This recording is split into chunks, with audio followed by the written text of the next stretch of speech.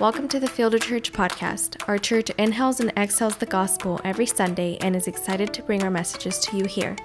Thank you for joining us, and we hope God moves in your life as you listen into this feed. You know, fear is an incredibly strong force.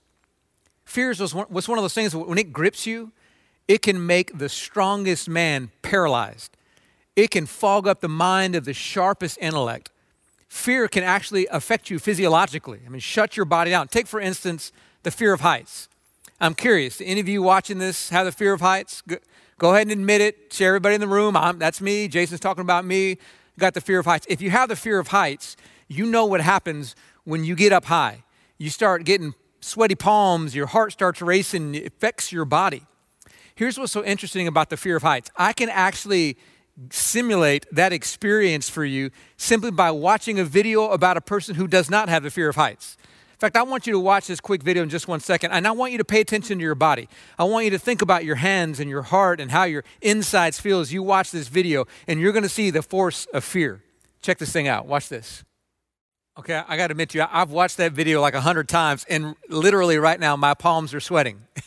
I know the guy doesn't fall in the video, but it still affects me. There's just something about seeing this high image, knowing at any moment he could fall. It affects your entire body. And if you're like me, then you feel the same thing right now. Your heart is racing. Your insides feel a little queasy.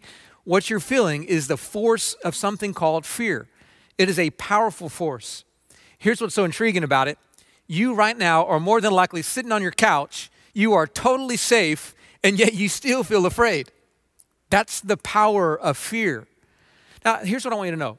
Fear is not a bad thing. Fear is actually an instinct that God has given most of us so that we don't do dumb stuff like that guy was doing, so we stay alive. You know, fear is a good thing as long as it's held in check. But the moment fear is left unchecked, it can begin to control you. Fear can start to consume you. Fear can begin to totally affect the way you view the world and the way you interact with the world. And ultimately, fear can keep you from becoming the person God designed you to be. And let's go ahead and be honest. Right now, fear has become all too commonplace in the new world we live in. Because if you haven't noticed, we're still in a global pandemic. And pandemics bring fear with them. And there are many of you watching this right now. And if you were honest with yourself, you're struggling with fear. You're so afraid. You're afraid that you might catch the coronavirus. You're afraid that you might be around somebody who's got the coronavirus. You're afraid that someone you love is going to get it and get sick and die. You're afraid that you might lose a loved one. You might lose a job. You might lose your savings account. You might lose so much of what you've had before, and it makes you afraid. Some of you are afraid that August and September is going to come and you're not going to be able to send your kids back to school. You're scared to death that you got to keep up with your kids even longer. Some of you kids right now are going, am I even going to get my high school prom? Am I going to get to go to Friday night football games? You're worried about, you're so afraid that it's not going to be what you'd hoped for.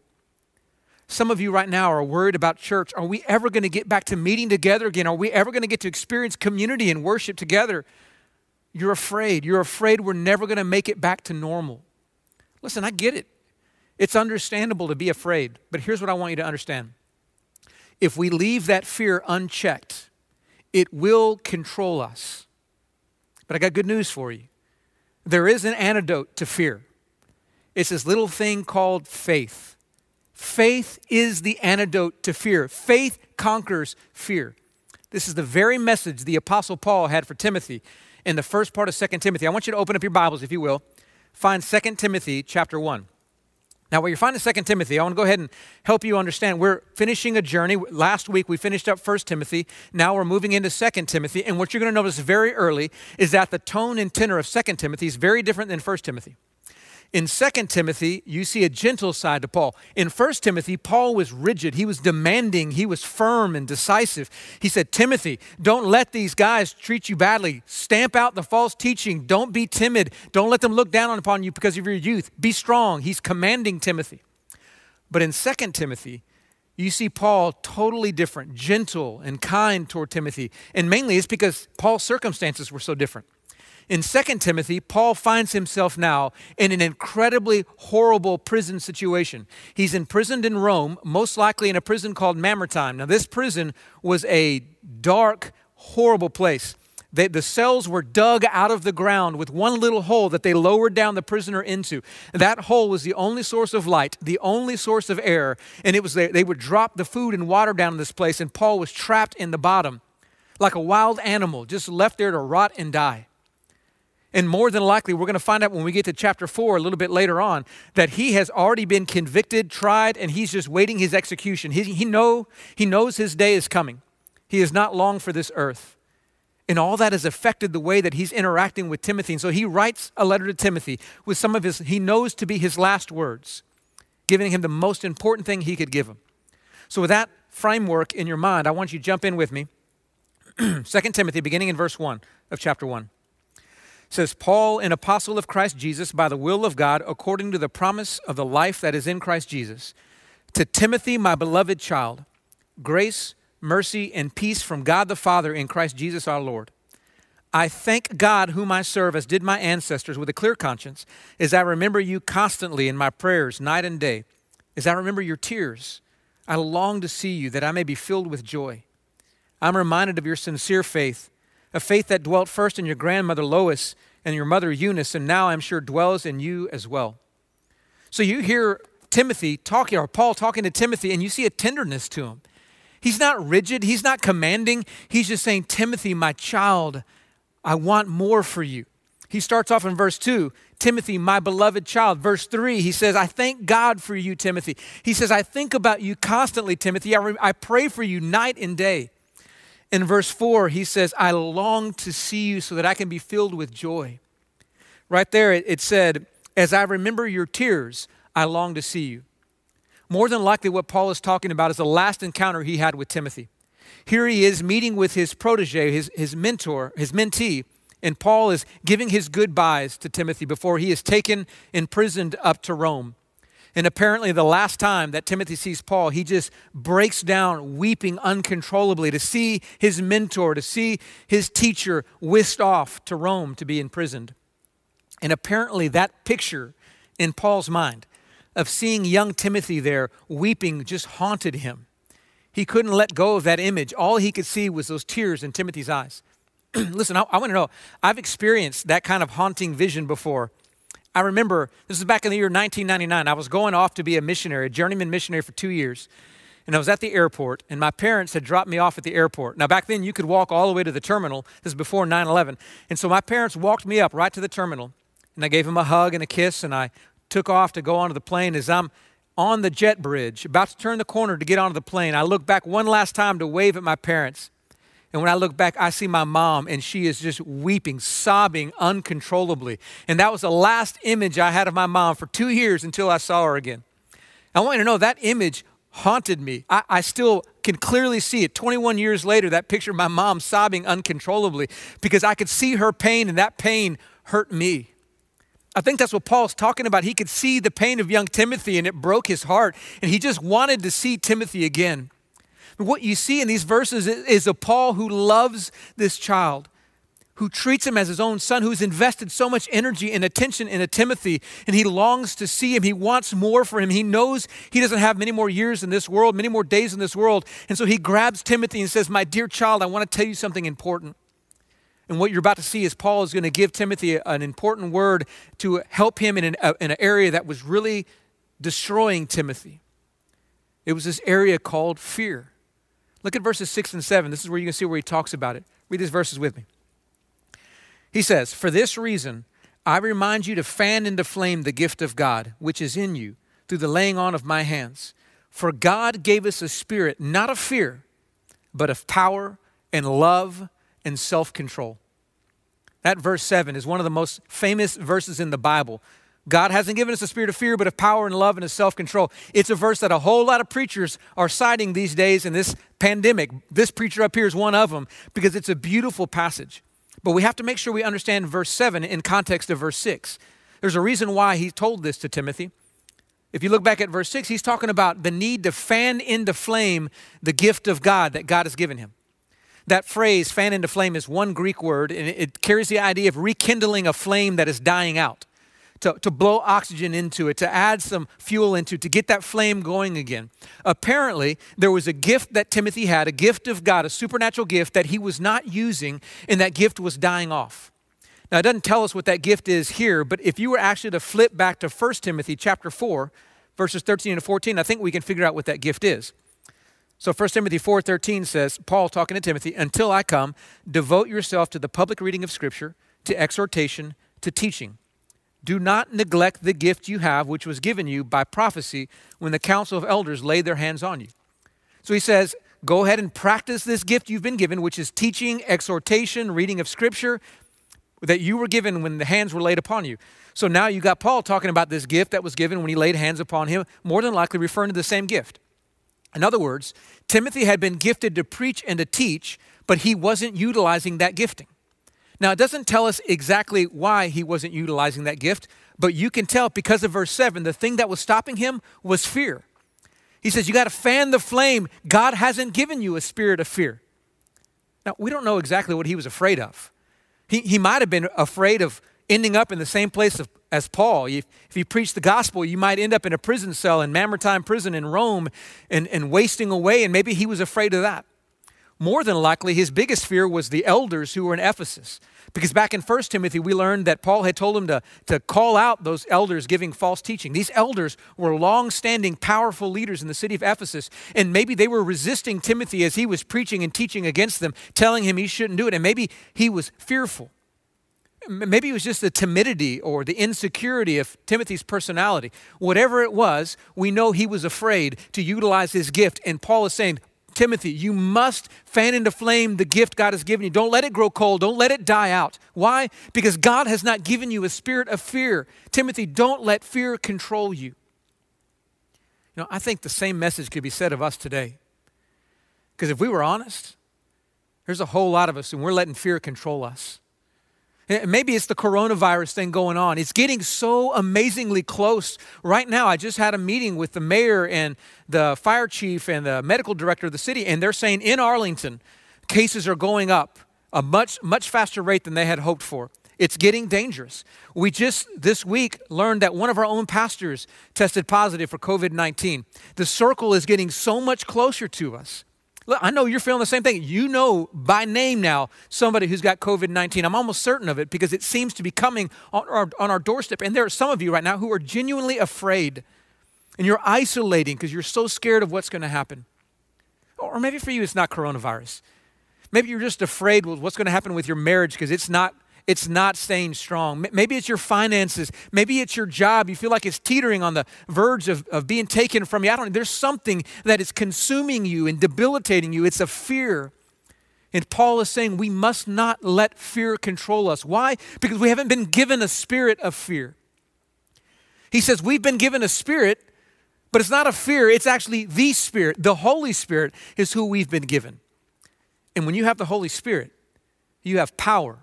You have love, and you have self-control. I'm going to talk about those three things for just 1 second.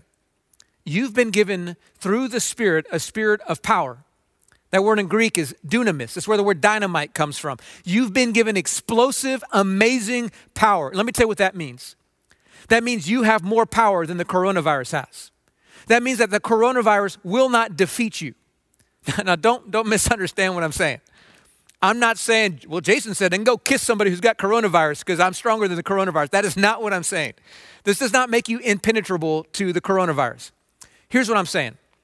I'm saying that ultimately the coronavirus will not destroy the church. The coronavirus will not destroy your faith. It will not destroy your hope. The coronavirus will not have the ultimate victory. Why? Because you have power in Christ Jesus. You know the end of the story. You have power. You don't have to be afraid of the coronavirus. But he also says, we have a spirit of love. And let me tell you what that means. It means that though we don't have to be afraid of the coronavirus, we still take the steps necessary out of love for those around us not to spread it. The mayor, when we had our city meeting, said over and over again, please guys, tell your churches and tell your people to wear their masks. And you get that when you wear a mask, it's not really about protecting you, it's about protecting people around you, right? You get that. It's to keep your germs to yourself. That's why you wear a mask. It is out of love. That word in Greek is agape love, unconditional love. Listen, I get it. I get it. You don't want to wear a mask. I don't want to wear a mask. But when I walk around the church, when I walk around the building, I do. Why? Out of love for the people around me. I get it. We want to be together in worship. We don't want virtual worship services anymore. We want to gather together, yet we're doing virtual worship. Why? Out of love. We're giving up our own preferences for the sake of other people because we've been given a spirit of love. But not just that. We've been given a spirit of self-control. That word self-control in the Greek also means sober-mindedness or level-headedness, which I want to tell you right now, if we needed anything in this world we live in, it is level-headedness. Because I don't know how you feel, but here's how I feel. I feel like every day I am getting inundated with so much information that is antithetical. Like one article says, everything's getting better now. Coronavirus is going away. It's less strong. Another one saying, you're going to die tomorrow. I mean, it's just like polar opposite opinions. The market, how one's up, one's down. The racial tension in the country, it's getting better. It's getting worse. I mean, it's just like so polarized in our views of things. And you know what that does? It makes us all feel like we don't even know who to trust. We don't even know if we can handle all this information, and it makes us afraid. But we've been given a spirit of level-headedness, sober-mindedness that can take all this stuff and compute it with the lens of faith and say, my God is still in control. I don't have to be afraid. And listen, if the world needed to see anything right now, it needs to see people who have this, who have a spirit of power, a spirit of love, and a spirit of level-headedness. And this is exactly what we have to offer this world that needs it. This is the moment for the church to shine because of the spirit we've been given. But make no mistake about it. You don't have power and love and self-control, level-headedness because of your ability. You have it because of God's spirit. It comes from God, not you. And this is so important to understand when you think about fear. There is, like I mentioned before, an antidote to fear. There is a way to fight fear. And the way you fight fear is by faith in the promises of God. Listen, if you don't hear anything I say this whole morning, please hear this one thing. The only way to fight fear is by claiming the promises of God by faith. To believe that God is true in what he says. This is the very thing that Paul tells Timothy in verses 8 through 14. I want us to keep on reading this passage of scripture because I want you to see how he tells Timothy to have faith. Verse 8, he says, therefore, do not be ashamed of the testimony about our Lord, nor of me, his prisoner, but share in suffering for the gospel by the power of God, who saved us and called us to a holy calling, not because of our works, but because of his own purpose and grace, which he gave us in Christ Jesus before the ages began, in which now has been manifested through the appearing of our Savior Christ Jesus, who abolished death and brought life and immortality to light through the gospel, for which I was appointed a preacher and apostle and teacher, which is why I suffer as I do. But I am not ashamed, hear this, for I know whom I have believed, and I am convinced that he is able to guard until that day what has been entrusted to me. Follow the pattern of the sound words that you have heard from me in the faith and love that are in Christ Jesus. By the Holy Spirit who dwells within us, guard the good deposit entrusted to you. So Paul begins saying, Timothy, please don't be ashamed of the Lord. Don't be ashamed of me, his prisoner, in my chains. There's a reason why Paul had to say that to Timothy. There was a good chance that Timothy was struggling with this because in that culture, to be imprisoned was an incredibly shameful thing. And here was Timothy looking at his mentor, looking at his spiritual father, and there he is rotting away in a prison cell. And there was a sense that shame could come up in him. In fact, in the city of Ephesus, there were already people who had rejected Paul because they were ashamed of his chains. That's actually what he gets to in verses 15 through 18. Now, I'm going to unpack 8 through 14 a little bit more in a second, but let's move over to 15 through 18. I want you to hear how people were rejecting Paul because of his chains. Verse 15 says, you are aware that all who are in Asia turned away from me, among whom are Phygelus and Hermogenes. May the Lord grant mercy to the household of Onesiphorus, for he refreshed me and was not ashamed of my chains. But when he arrived in Rome, he searched for me earnestly and found me. May the Lord grant him to find mercy from the Lord on that day. And you well know all the service he rendered at Ephesus. So Paul says, all those in Asia turned away from me. Now, when he says Asia, he's not talking about like China. And he's talking about Asia Minor, which was where Ephesus was at. So he's talking about the place where Timothy has been in charge to pastor and to shepherd. He's saying the people in Ephesus, they've turned their backs on me. And he mentions two names, Phygelus and Hermogenes. He mentions those names more than likely because they were his own friends who had turned their back on him because of his chains. They had determined that surely God's favor could not be upon Paul if he was in prison. Maybe he wasn't God's man, and they turned their back on Paul. And he compares that with Onesiphorus. And he says, if you look at him, he was not ashamed of my chains. He was proud of me, and he came to me. And he's saying, Timothy, in the same way, don't be afraid of chains. Don't bring shame into these chains, because these chains are not the end. He says, be willing to suffer. Be willing to endure chains. Yes, I know, Timothy, if you preach the gospel, you could end up like me, incarcerated, sentenced to die. They can take all this away from me, but don't be discouraged, Timothy, because God has a greater hope for you. And what he's trying to help Timothy understand is that he knows it can be worth it because God promises it will be worth it. Heaven is the reward, and God always makes good on his promises. That's what verse 12 was about. If you look back at that verse, when he was talking about the magnitude of his faith, he says, look, I know I'm suffering, but I know why I suffer, because I know in whom I have believed. And I am convinced that he is able to guard until that day what he entrusted to me. When he says God can guard what's been entrusted to me, he's talking about the salvation, the eternal life that has been given to the Apostle Paul. And he's saying God himself will guard that salvation. No one can take it away from me. He's saying, Timothy, look at me. They can take away my freedom. They can take away my money. They can take away my reputation and my dignity. They can even take away my life. But let me tell you what they cannot take away. They cannot take away my salvation. Why? Because God himself will guard that. He who began a good work will be faithful to complete it in me. And he's saying, Timothy, I don't have to be afraid because I know how the story ends. And you don't have to be afraid either, young Timothy, because you too can take confidence in that. Timothy, trust me. You're in his hands. And if he owns you and he has you, no one can rob you from it. That's actually back in verses 8 and 9, what he was trying to help Timothy understand. You get a beautiful picture of the gospel in verses 8 and 9, what his faith is built on. Look back at those two verses with me.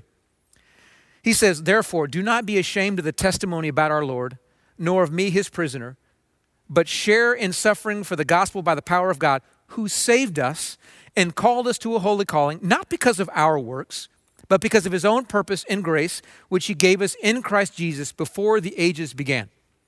He says, Timothy, make sure you remember the gospel. You can suffer when you know he saved you. He didn't save you because of your own works, he says. He saved you because of his own purpose and grace. Let me tell you what that means. That means you can be sure of salvation because of God's goodwill, not because of your good works.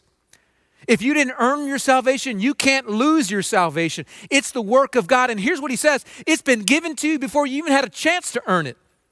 God saved us because of his own purpose and grace, which he gave us in Christ Jesus before the ages began.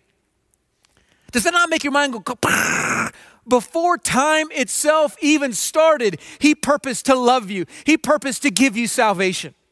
That's what he's saying. He's saying that you don't have to earn his love because he already loved you before you could even earn it. He sought you. He pursued you. He sent his son to die for you because he loves you. And it makes me think about the adoption of my daughter, Jovi. I love this fact that God gave us this gift. We actually began the adoption process that took 3 years. But when we adopted her, she was 2 years old, which means for 1 whole year, we were pursuing this little girl when she wasn't even born yet. We loved her before she was even born. That's the picture of what he's talking about right here. He wanted to pursue you out of love, to adopt you before you were even thought of. I love how Ephesians puts it. Ephesians chapter 3, verses 1 through 7. Incredibly beautiful passage of scripture. But it talks about how the Lord works in our hearts and minds. Verse 3, he said, blessed be the God and Father of our Lord Jesus Christ, who has blessed us in Christ with every spiritual blessing in the heavenly places, even as he chose us in him before the foundation of the world, that we should be holy and blameless before him. In love, he predestined us for adoption as sons through Jesus Christ, according to the purpose of his will, to the praise of his glorious grace with which he has blessed us in the beloved. In him we have redemption through his blood, the forgiveness of our trespasses according to the riches of his grace. He predestined us for adoption in love before we were even born. Before the foundation of the world, he purposed to love us. He chose us. Now, let me tell you what this means. It means God loves you, and if he loves you, you don't have to be afraid. 1 John chapter 4, verse 18, one of the sweetest verses in the entire Bible, says, there is no fear in love because perfect love casts out fear. Perfect love casts out fear. Fear and love cannot coexist because love will exterminate fear just like light will take away darkness. Perfect love casts out fear. I want you to know I believe that verse. Not just because this word says it, though that would be enough. I believe it because I've seen it played out in my own family. Now, many of you know my daughter Jovi, when we adopted her 3 years ago. If you were a part of our story, you know that she utterly rejected me. For a number of months, she couldn't stand to be around me, and it was heartbreaking. In fact, we captured it on video when we were in China just so that we could remember how deeply she rejected me. So I want you to watch this video. I want you to see the magnitude of her rejection of me. Check this out.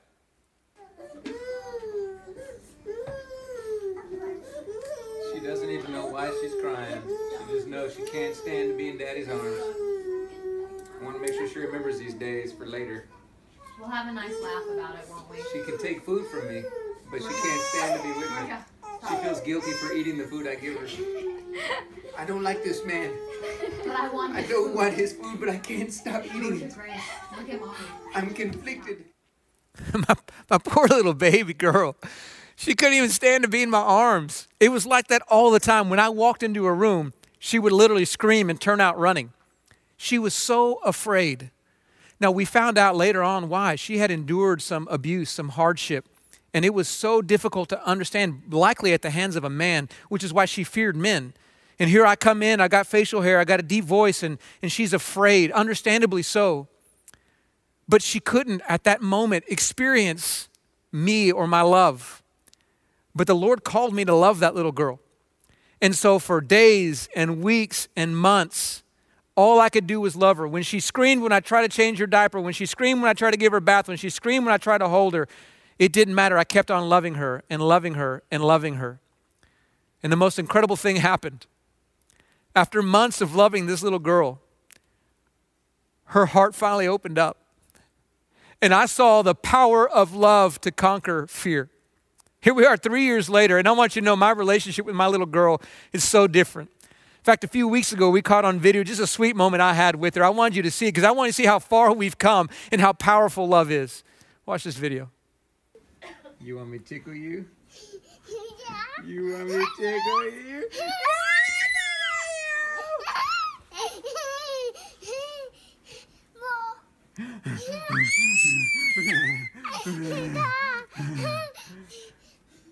Blow me kisses. Love you. More?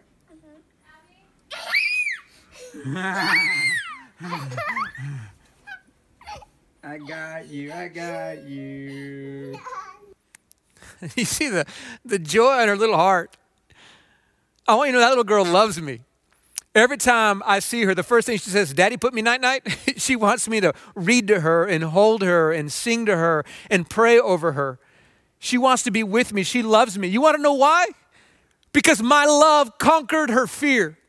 Love casts out fear. Fear cannot exist when there's love. Listen, my love is an imperfect love. His love is a perfect love. And that scripture tells us perfect love casts out fear.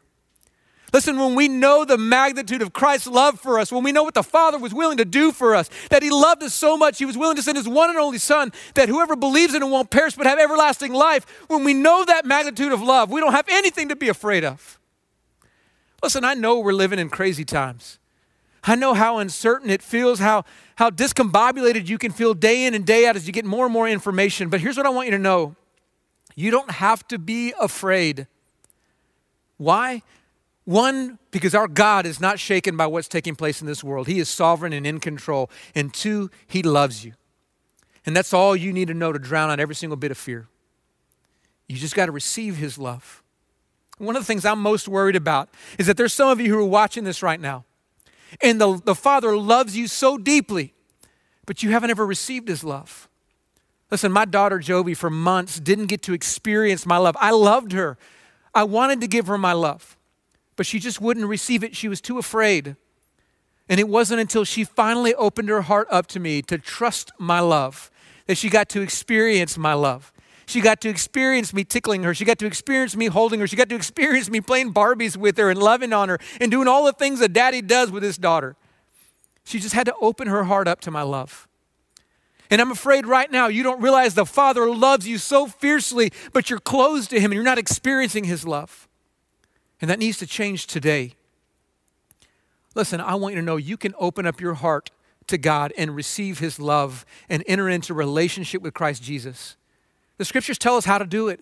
It says that all you got to do is confess that you haven't treated God the way he deserves to be treated. You've rebelled, you've sinned. That's what the Bible calls that. You've chosen your own pathway instead of God's way. You confess that, you repent of it, you ask for forgiveness, and you place your faith in Christ. That what he did on the cross was enough to pay for your sins, and you let him become the master, the Lord of your life, because you trust in his loving ability to lead you. And when you do that, the scriptures say you will be saved and you'll experience his love. I believe there are some of you watching this and maybe you feel like you're just not lovable. Maybe you feel like God couldn't do that because of the mistakes you made. Or maybe you don't know if you can trust God. Let me tell you, you can trust him. This book tells you how good he is. He sent his son for you. He loves you. You just got to be willing by faith to believe he can love you and he wants to love you. And open yourself up to him. If you're ready to place your faith in Christ Jesus, to receive his love and watch that love cast out all of your fear. And I want you to let us know. We want to partner with you as pastors of this church. We want to call you, reach out to you, and help you take the step of faith. So here's what I want to ask you to do. You can text the word next step to 94253, just like you see it on your screen. Look, I know you see this week after week. Don't ignore this sign, this moment right now. Text, get your phone out, text it, or you can go to fielder.org/nextstep.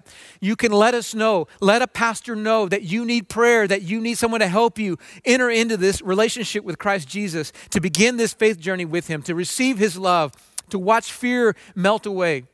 But it'll only happen if you let us know. So please take a moment to do that. But listen, I know there are many of you watching this, and I know you have already made that decision to follow Christ. But every single morning you wake up, you have a decision to make. Am I going to live in faith, believing in God's power and his love for me, or am I going to live in fear? And I think the only way you're going to eradicate that fear in your life is to constantly come back to the love of Christ for you, to recognize the magnitude of how much he loves you. And so in a moment, we're going to sing a song, One Thing Remains, where we sing about his love never fails, never gives up, never runs out on me. We're going to declare that in song, and then we're going to take the Lord's Supper following that, and we're going to look at the magnitude of his love for us. In the bread and in the cup, you're going to see the body of Christ that was crucified for us, the blood of Christ that was shed for us, so we can see with our own eyes just how deeply he loves us. But first, we're going to worship. During this song, one of you can go get the supplies for all the believers to take the Lord's Supper, but prepare your heart. Meditate on the breadth and the magnitude of Christ's love, and let that remind you why you don't need to be afraid. Now's the time. Prepare your heart.